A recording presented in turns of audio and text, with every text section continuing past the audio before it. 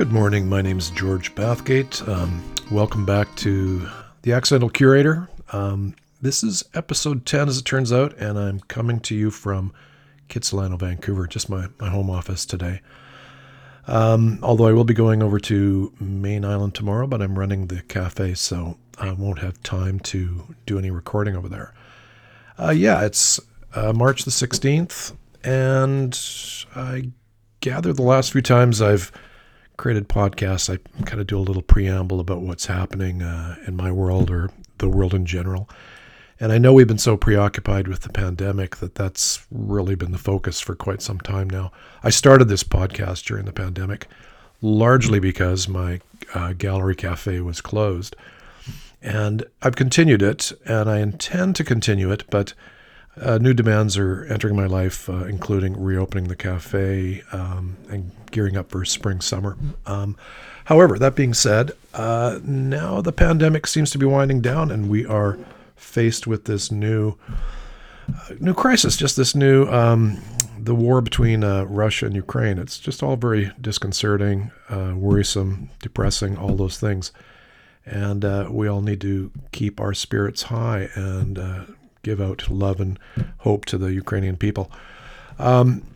Anyway, I did also want to reiterate that when I started The Accidental Curator, the subtext for the podcast was an island, a gallery cafe, recovery, and creativity. And yeah, that is the subtext of this show.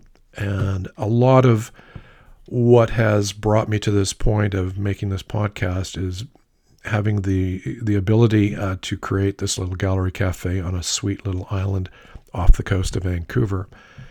And when it closed up, I was faced with needing a project. I seem to be like a border collie that needs to focus on something, and this was my idea to create this podcast.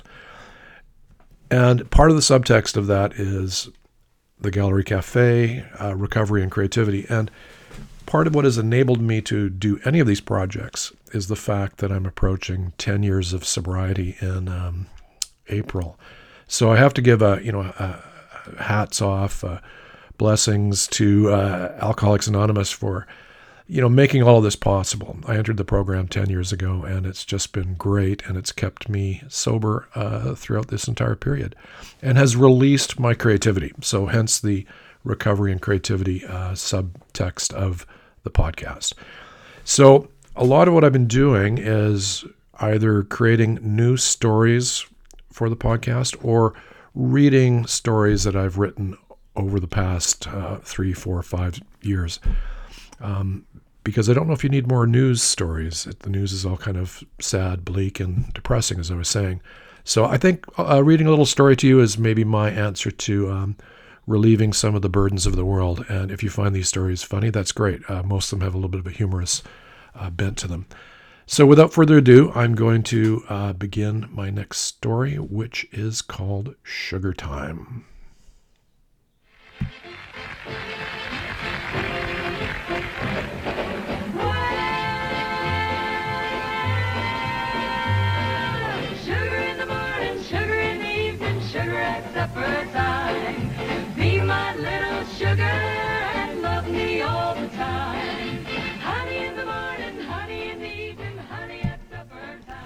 That was Sugartime, a song written by Charlie Phillips and Otis Eccles in 1957 and popularized by the Maguire sisters in 1958. That's the version you just heard.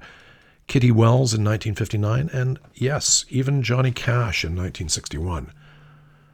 When we gain sobriety, one of our primary tasks is to try and understand where our excessive habits came from. How did I get here?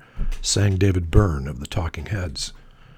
The trail of self-discovery was, in my case at least, not sprinkled with breadcrumbs, but sugar cubes and candy canes, leading all the way back to my early childhood. It was the mid to late 1950s. I wasn't yet toilet trained, and already I lived for sugar. The world and everything that found its way into my tiny mouth seemed sprinkled, dusted, coated, dipped, rolled in, or spread with completely fabricated sugar. It was everywhere. It sweetened every social event.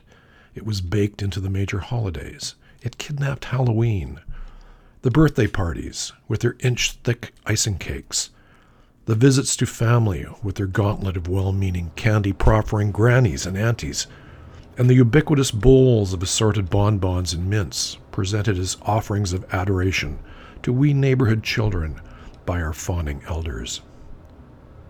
There was always a rush to be the first to give a child candy. The giver knew intuitively that it bestowed an immediate bond. Sugar was love. Sugar in the morning.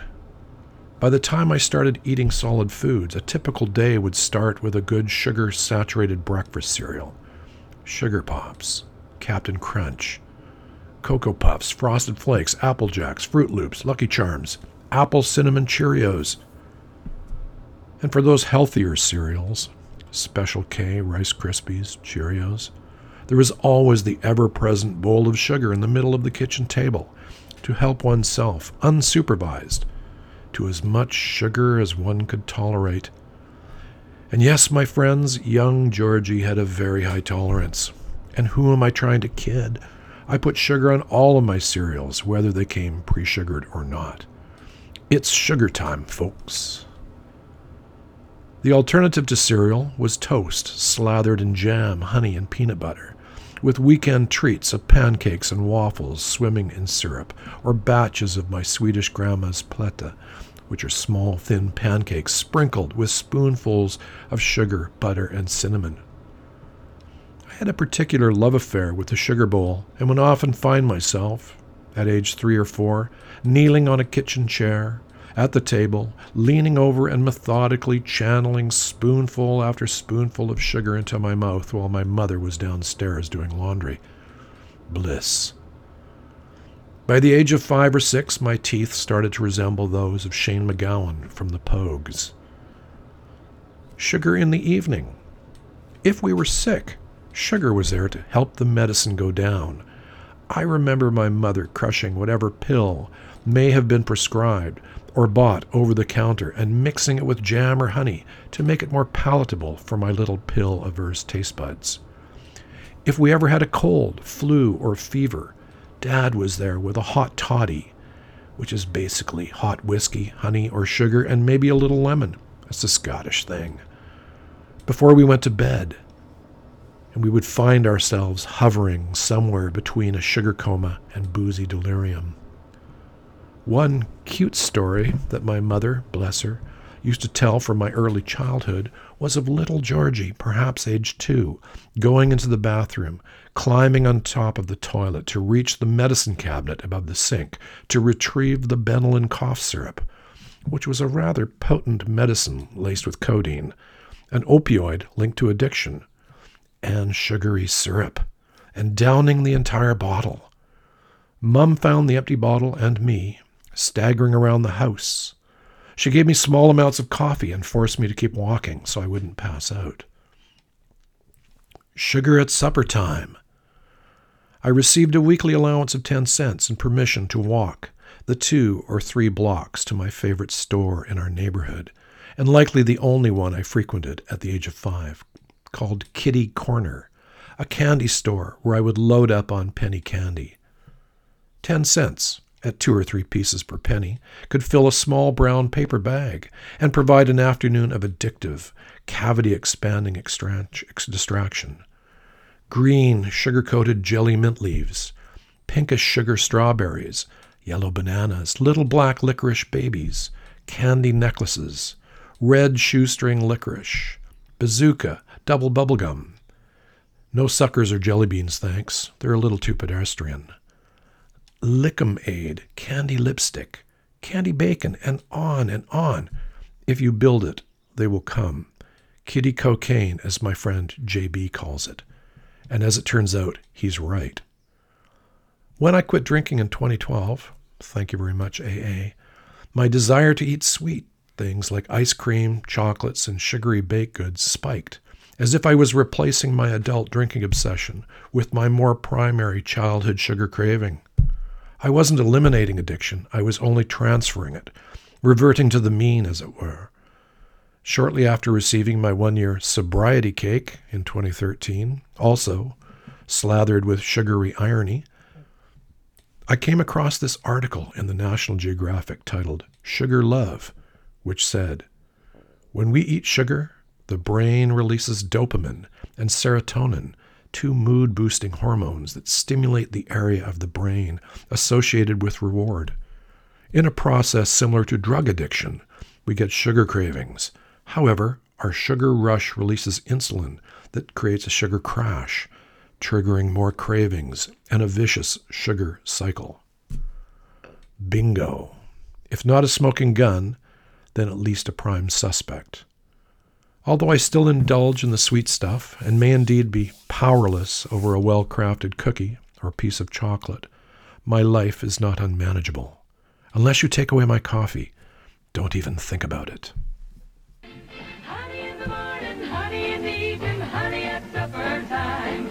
So be my little honey and love me all the time. Put your arms around me and swear by stars above, you'll be mine forever in heaven.